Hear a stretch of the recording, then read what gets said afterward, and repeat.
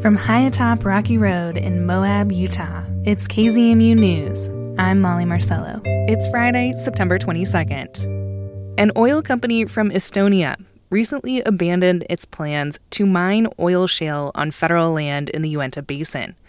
The company was hoping to produce 50,000 barrels of synthetic crude oil every day for more than 30 years. But the chances of that happening are pretty slim now that they've given up their federal lease and effectively lost their water rights. KZMU's Emily Arnson reports. The company, Enefit, still holds mining claims on private and state land in the Uinta Basin, but it's unlikely the company will ever have access to enough water to mine oil shale on that land. An environmental group, the Grand Canyon Trust, and the company's water rights holder, Deseret Generation and Transmission, recently reached a settlement that says the water promised to Enefit can't be used for fossil fuel production. This is Michael Toll, an attorney with Grand Canyon Trust. It's a big win for the upper Colorado River Basin and make sure that this very large chunk of water, talking 15 cubic feet per second or about 11,000 acre feet per year, that this won't be used for fossil fuel development. Oil shale takes a tremendous amount of water and energy to mine and process. To extract the oil embedded in the sedimentary rock, the rock needs to be heated to almost 1,000 degrees. And that's just one step in the process of turning the shale into usable petroleum. That oil shale facility would have been catastrophic for environmental and public health reasons. That really isn't hyperbolic. Would have had carbon emissions, kind of well-to-wheel, full life cycle carbon emissions, more than 75% higher than conventional oil. It would have used an absolutely tremendous amount of water from the upper Colorado River Basin, withdrawn from the Green River, and it would have resulted in degraded air quality in the Uinta Basin, which already has some of the worst air quality in the country, and hundreds of millions of tons of waste rock that would have polluted nearby groundwater and surface water. So the project itself would have been a real kind of nightmare for the Colorado Plateau. In 2005, the Bush administration was trying to figure out how to capitalize on the country's huge oil shale reserves. So the Green River Formation has more oil in the form of oil shale than all oil reserves on Earth. It's a huge amount of oil. And so just Utah, I believe, has more oil in the form of oil shale than all of Saudi Arabia, as far as Saudi Arabia's conventional oil reserves. The administration tried to jumpstart the industry by issuing research and development leases on federal land to various energy companies. Enefit was the last of these companies to give up their lease. None of the companies, including Shell and Chevron, could prove that mining and processing oil shale would be economically viable. Extracting usable petroleum from oil shale is common in Estonia. That's probably why the Estonian state-owned company took interest in the project. This company has tons of experience in mining and processing oil shale because in Estonia, the combustion of oil is how they generate most of their electricity. So in Estonia, oil shale development has been going on for a very long time, and there are waste rock piles in Estonia that are referred to as the Estonian Alps. You can kind of see them from space.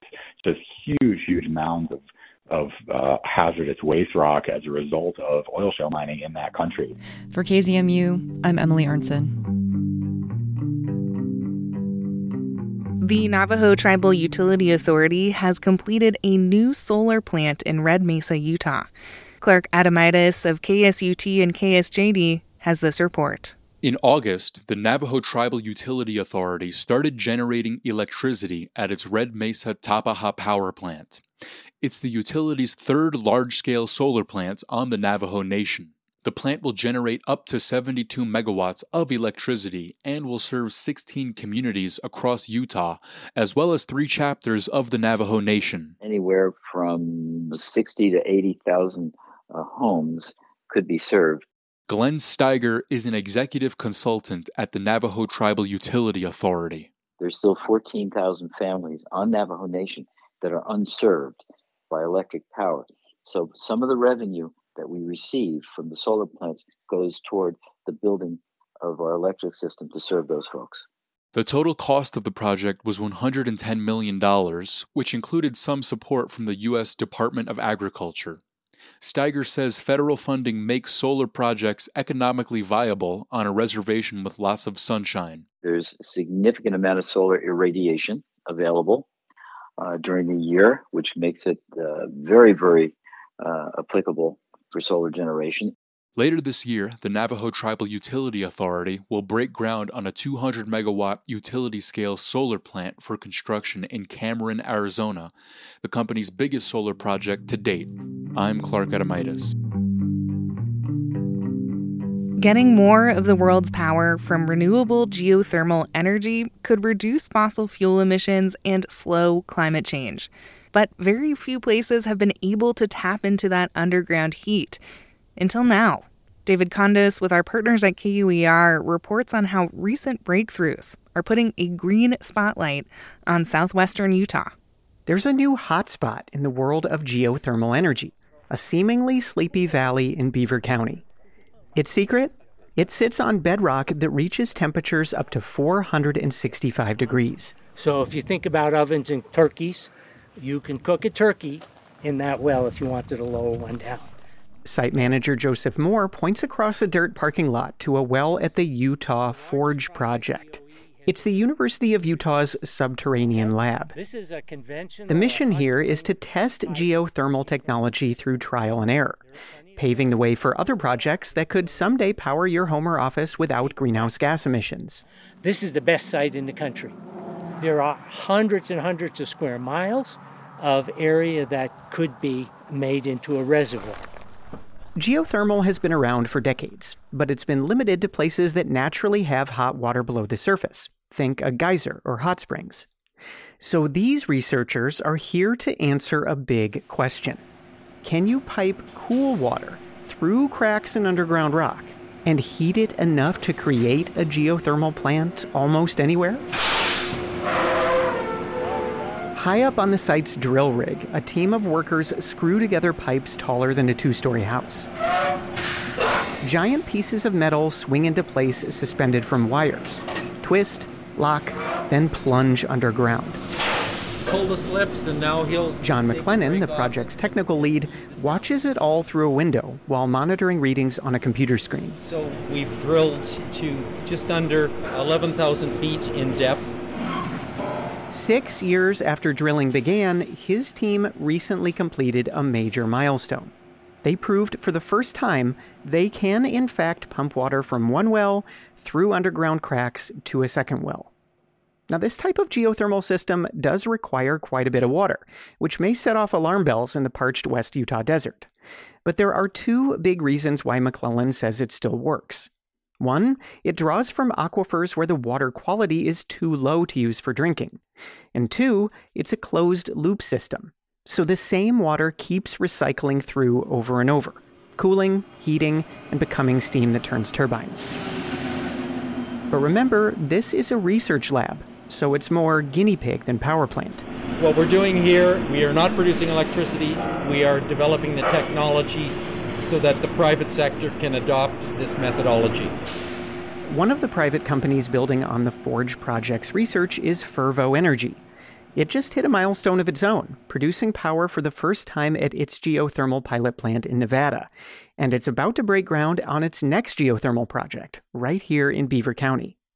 But even as the technology catches up, there are still more hurdles before geothermal starts powering your light bulbs. One is easing the regulations around building geothermal projects, says Jeremy Harrell. He's Chief Strategy Officer for ClearPath, a DC-based research and advocacy group focused on clean energy. Harrell says it's often harder to get permits to drill for underground heat than it is to drill for oil or gas. In a climate crisis, he says that's not going to cut it. Our regulatory structure in this country was created in the 70s when climate wasn't an urgent problem, right? And so now we need a different structure in place. Geothermal can have some environmental impacts, from habitat loss to an increased risk of earthquakes. But geothermal's impacts pale in comparison to those from fossil fuels.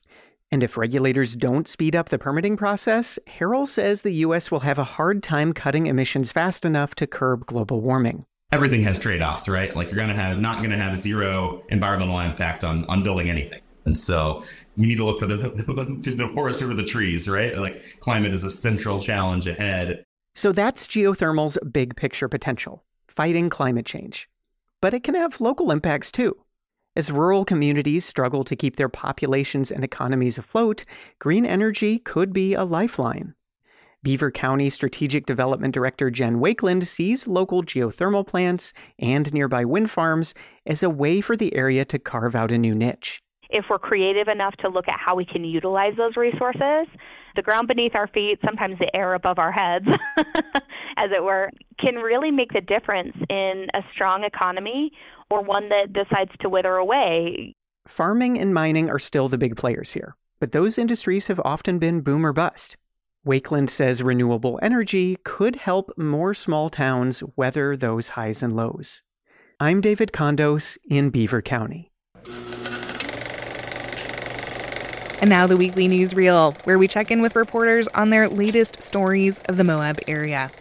Some local business owners are calling attention to traffic, weeds, and blight in Moab's downtown corridor. And as Sophia Fisher with the Times-Independent explains, they want the city council to do something about it. On Moab City Council September 12th meeting, the council fielded complaints from resident Tony Lima and former city councilor Karen Guzman-Newton about the state of Moab's downtown.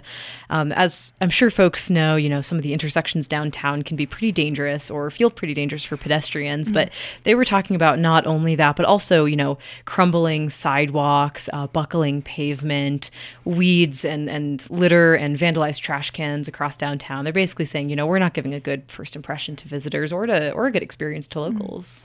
Okay, so at a recent city council meeting, a few community members brought this up with councilors. What happened next? Yeah, I think they're still in early stages of figuring out next moves. City Manager Carly Castle did mention that the city was going to go out for funding early next year for kind of a comprehensive downtown master plan, which is something they've been eyeing for, I think, probably at least a year at this point. I know for Lima, that feels too far away. He said, a lot of the work is right in front of us, and why don't we just tackle it now? So I think, we might end up seeing one of these more comprehensive kind of planning processes before kind of shovel hits the dirt on some of these projects. All right. It sounds like Lima was really fired up about it. Before we started recording, you mentioned that your editor, Doug McMurdo, who wrote this piece, went out on a walk with the concerned citizens. So what did he see? Well, first of all, he got a photo of a truck running a red light downtown, which we all know happens, but we at the paper had yet to have photographic evidence of it. But that was one thing. There's also a building not actually far from the TI office whose sides are just like crumbling off and look like they could fall on people.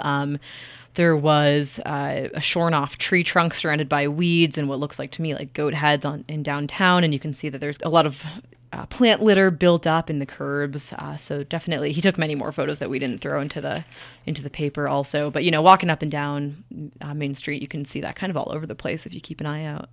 And you may have mentioned this, Sophia, but these concerns are coming from folks who have businesses downtown. Is that right? Yes, both Guzman-Newton and Lima both own businesses on Main Street. So I think this is definitely a concern of the business community and folks who have a stake in the visitor economy here, but also for everybody else too. I mean, some of these concerns are just safety concerns for really anybody, especially those maybe in a wheelchair. Well, more coverage on this issue is in this week's edition of the Times-Independent, and there's more to highlight. Where do you want to take us next, Sophia? Certainly the eclipse, which has probably been on people's minds more and more. It's coming up in just under a month now on October 14th around 10:30 a.m.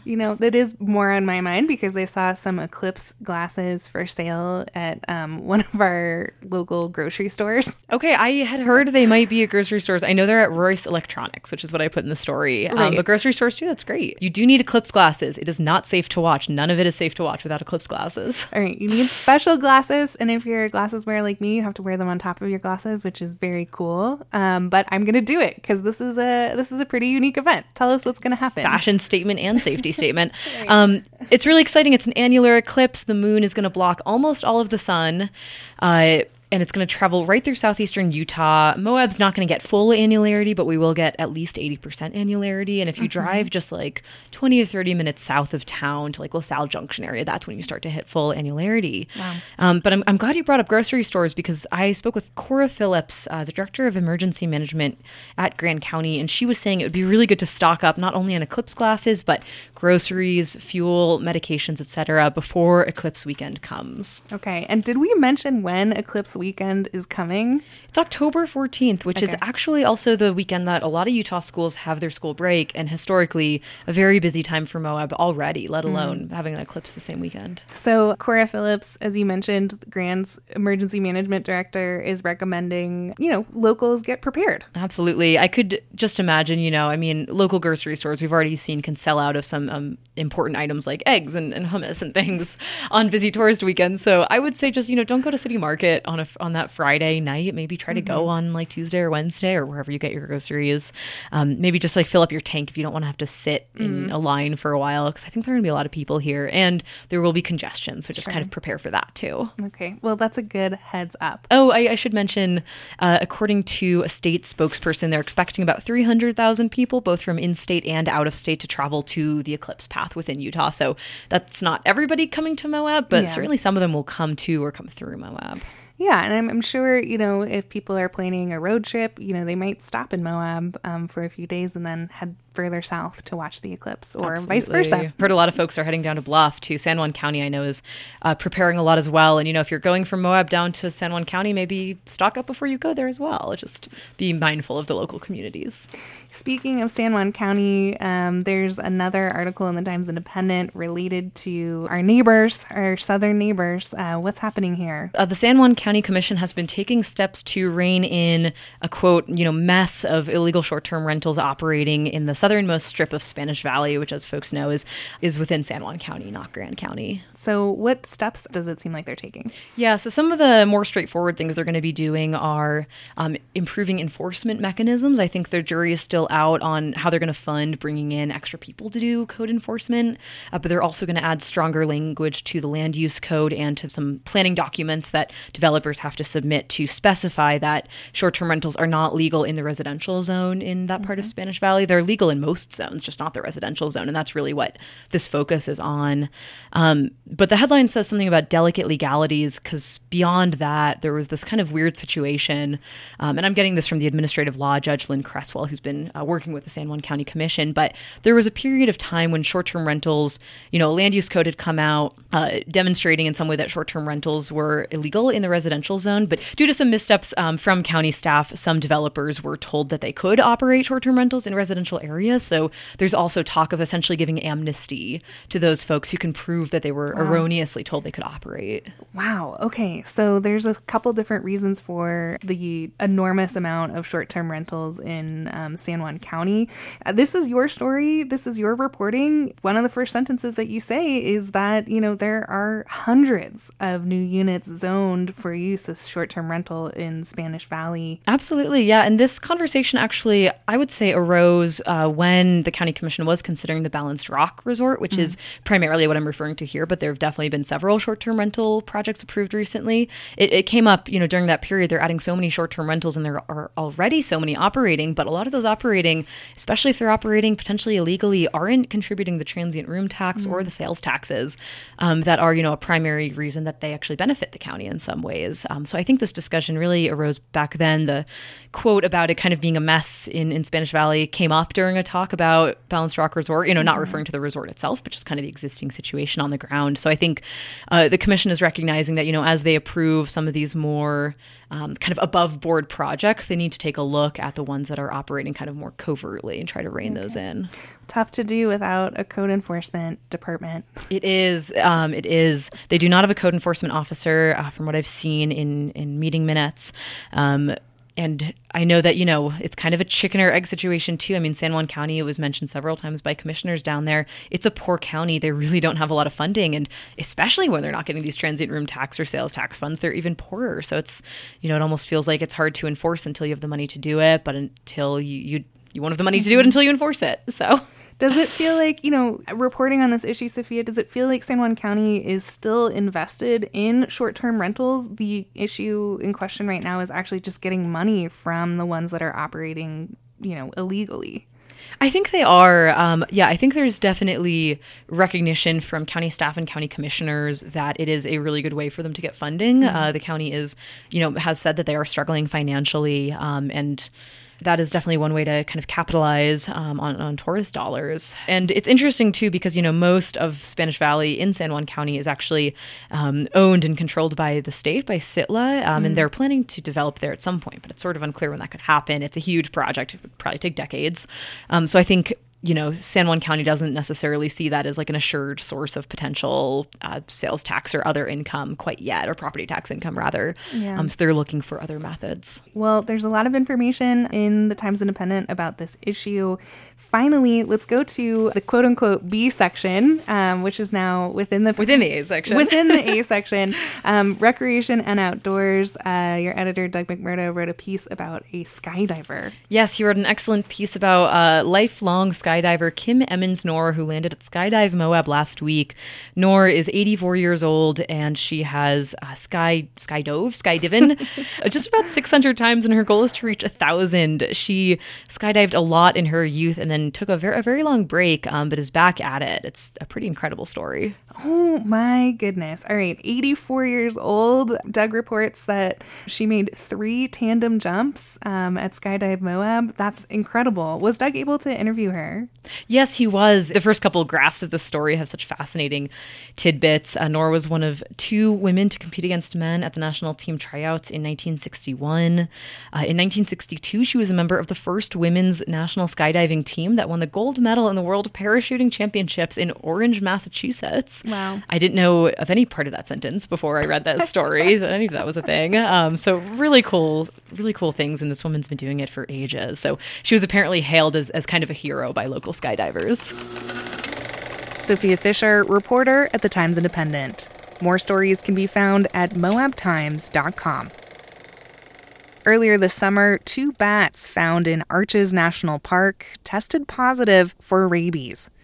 That made Moab Sun News reporter Allison Harford curious about what this means, if anything, for humans. She tells us about their latest coverage. It's been like about a month since they found the first bat, and so I wanted to follow up on this story and just kind of check in on what the park does when they find like rabid bats, and also what happens at the hospital if you have an interaction with a bat. Okay. So I chatted with Karen Garthwaite, who is the acting public affairs specialist for the Southeast Utah group of national parks, and she said that the bats found in Arches were already dead, because rabies kills bats really quickly. Oh. Yeah, so when I was writing this story, I was imagining this kind of like wild chase with the bat flying around at 2 p.m. But that's not what happened. Yeah, rabies kills them really quickly, and so they just found like the dead bats and then sent them in and found that they had tested positive for rabies. And this doesn't indicate an outbreak or anything. Less than 1% of all bats like at all times carry rabies, which is not a lot, but still, bats are flying around with rabies. But also it's really important in this story to kind of preface that bats play a really vital role in the Moab ecosystem, and they do get a lot of bad press because they carry rabies. But here there are 18 species of bat that call the state home, and they can eat up to 1,000 mosquitoes per hour, which is crazy. Wow. And they pollinate plants and disperse seeds. Like, before I wanted to write anything about rabies, I wanted to make that really clear. That's kind of just important context for this. So Karen Garthwaite at the park said that when park rangers are notified of a bat acting strangely, they try to very carefully move it away from a busy area if it's still alive. And they use like thick gloves and a long-handled tool. And then I also chatted with Luke Counterman, who is a provider in the urgent care clinic at Moab Regional Hospital. We kind of chatted about like, okay, what happens if you do get scratched or bit by a bat? So rabies is transmitted only when the virus is introduced into a bite wound, open cuts in skin, or onto mucous membranes like the mouth or the eyes. Luke said that any direct contact with a bat should be considered a potential exposure to rabies because like bat scratches and bites can be super, super small. And even if a person wakes up with a bat near them, or if a bat is found in the same room as someone who can't confirm an exposure, like an infant or an unconscious person, that should be considered an exposure to rabies. Yeah, so not a lot of people actually get like real human rabies where symptoms start developing before they can be treated. That's super rare. Luke said that he has never seen that for himself, or even met another provider who has treated a case of human rabies. But still, you have to take this kind of seriously because once symptoms do develop, it's almost 100% fatal for humans. For this particular incident at Arches National Park, as you explained, they found 2 bats who were deceased, who did test positive for rabies. Did Karen Garthwaite at NPS, have any suggestions for people who are visiting the park, or did they send out any general education about bats in the park? Yes, Karen really emphasized that bats are really good for Utah, and she's very against this kind of be scared of rabid bats education. And so really Arches, the stance is kind of a lot of bats call this place home, and especially the parks. And so if you see a bat in the park behaving strangely, then definitely notify a park ranger, but it's nothing to be terrified of. So more information about this bat issue in Arches National Park, but also just about bats in general, and sounds like some safety tips are in this week's edition of the Moab Sun News. There's more that we want to highlight. The paper always has profiles about artists, and there were 2 that just spent some time in Moab making some cool projects. Yeah, so the Moab Arts Reuse Residency occurred this year in March, but then also in August. And so in August, they hosted 2 artists, Renee Reisman and Tom Hansel. So I caught up with both of them just to chat about what the residency was like and what they created. So Renee created these portraits of our local Canyonland Solid Waste Authority staff, except these aren't normal portraits. Each staff member is portrayed as a detective, so they're in certain settings and in certain outfits, and they're holding items like notebooks. And these were really meant to kind of portray this idea of sanitation workers as a different form of law enforcement. And so when Renee was here, she kind of explored what role sanitation workers play in looking into crimes here. So she created these portraits and then also did interviews with everyone. She found out some really surprising things. She said one of the most surprising things is that sanitation workers know everything.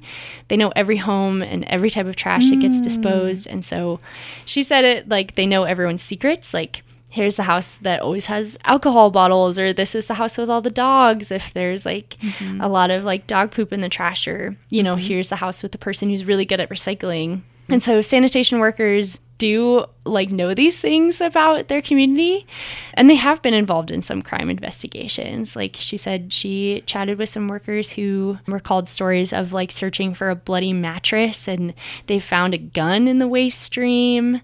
Wow. They found a lot of other interesting things like brand new toolboxes or brand new items of clothing. And so really her project ended up exploring kind of this unseen part of Moab where our sanitation workers are heroes in the community, and that's kind of why she dressed them up as detectives.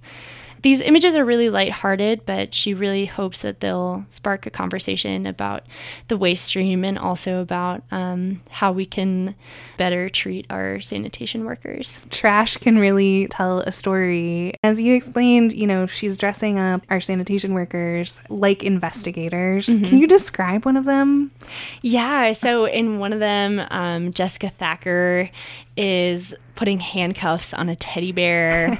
And in another, this woman named Melissa is kind of tipping her cap down to the camera as she stands in front of this pile of tires. So these are really beautiful portraits. I mean, Renee is a very talented artist and photographer, but they're also very lighthearted and fun.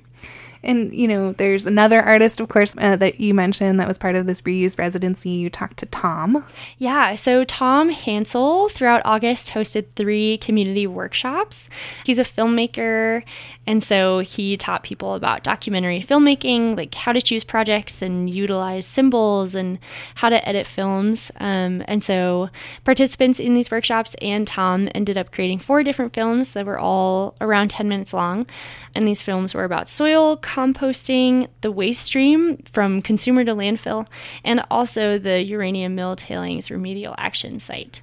Tom said that he was pretty fascinated with the UMTRA site. To someone outside of this community, it is a very fascinating project that we deal with uranium tailings waste in our community. This pile of uranium, as you said, waste at the top of town. Yeah, so that was a really interesting exploration of our waste stream. And he said he also really enjoyed like working with the community and kind of getting to teach people how to put all of their films together. Some of his films used archival videos, especially with the UMTRA site. Amazing. Okay, so Tom's film and Renee's photographs, are they accessible? Yeah, so Renee's photographs are going to be on display at the Foyer Gallery in the Mark throughout the month of September. And then Tom is still working on trying to figure out like how to make his videos accessible, but he will soon have an announcement on that with Moab Arts. All right, TBD. Yeah. Speaking of Moab Arts, there's a big festival coming up. Yeah, so at the end of the month, the Red Rock Arts Fest is coming back. There will be workshops and interactive exhibits. And in the Moab Sun News this week, we previewed just a couple of them. So every day of the festival, attendees can participate in a celebration of aliveness with Cecilia Foley. This celebration kind of brings together dance and art, and people are encouraged to take part in it either at the Mark or independently in their own space. So basically, it'll be like this dance put together by Cecilia. She's putting together a playlist. And then there will also be paint and poetry and drawing. And Foley said they want to leave everyone empowered and feeling like a creator of their own future. And that's sort of the theme of this year's festival. Was there anything that like struck you when you put this article together that you were intrigued or excited about? Definitely. Molly Gurney and Rachel Toops are also creating a very interactive exhibit that'll be on display every day. This one is called Junkyard Reverie, and it's celebrating the future through a sanctuary of hope. And so it's kind of this idea of like a post-apocalyptic church almost. And so the two of them said that the exhibit will bring absurdity and chaos in a way to spark conversations about adaptation, beauty, and play. Oh, that's so cool. So it's going to be an installation that you get to experience. Yes, you can walk into it, and there's kind of like a Wheel of Fortune element. Like whatever you get will then determine where you kind of go from there within the exhibit. And they also said that it's been this super community labor of love. Like they've had a lot of people help them build it. And so it's kind of almost turned into a community interactive exhibit as well. Amazing. The festival will culminate in Street Fest, which brings together like art vendors and music and food. And that's 12 to 7 p.m. on Saturday in front of the Mark. And there will be a ton of art vendors and more interactive exhibits. Like Brian Parkins, who's an English teacher at the high school, will host a poetry booth called Zip Odes, in which students will share their own poetry reflecting the local zip code, which is 84532. So the poems will be 5 lines with 8 words on the first line, 4 on the second, 5 on the third. So like each line of the poem will reflect the same number of words in our zip code numbers. So at that booth, people can peruse like high school poetry and also create their own. So there's a lot to do, a lot of different ways to experience the arts in Moab during this upcoming festival. It sounds like there's a lot of information in this week's edition of the Moab Sun News, but where should people go to find out more? Well, you can see a full list and schedule of events online at redrockartsfestival.com. Allison Harford, reporter at the Moab Sun News. More stories can be found at moabsunnews.com. That's it for the weekly newsreel, where we check in with reporters on their latest stories of the Moab area. You can find the pieces that were mentioned today in the show notes on our website, kzmu.org, or wherever you listen to the KZMU News podcast. As always, thanks for tuning in and supporting KZMU, community-powered radio.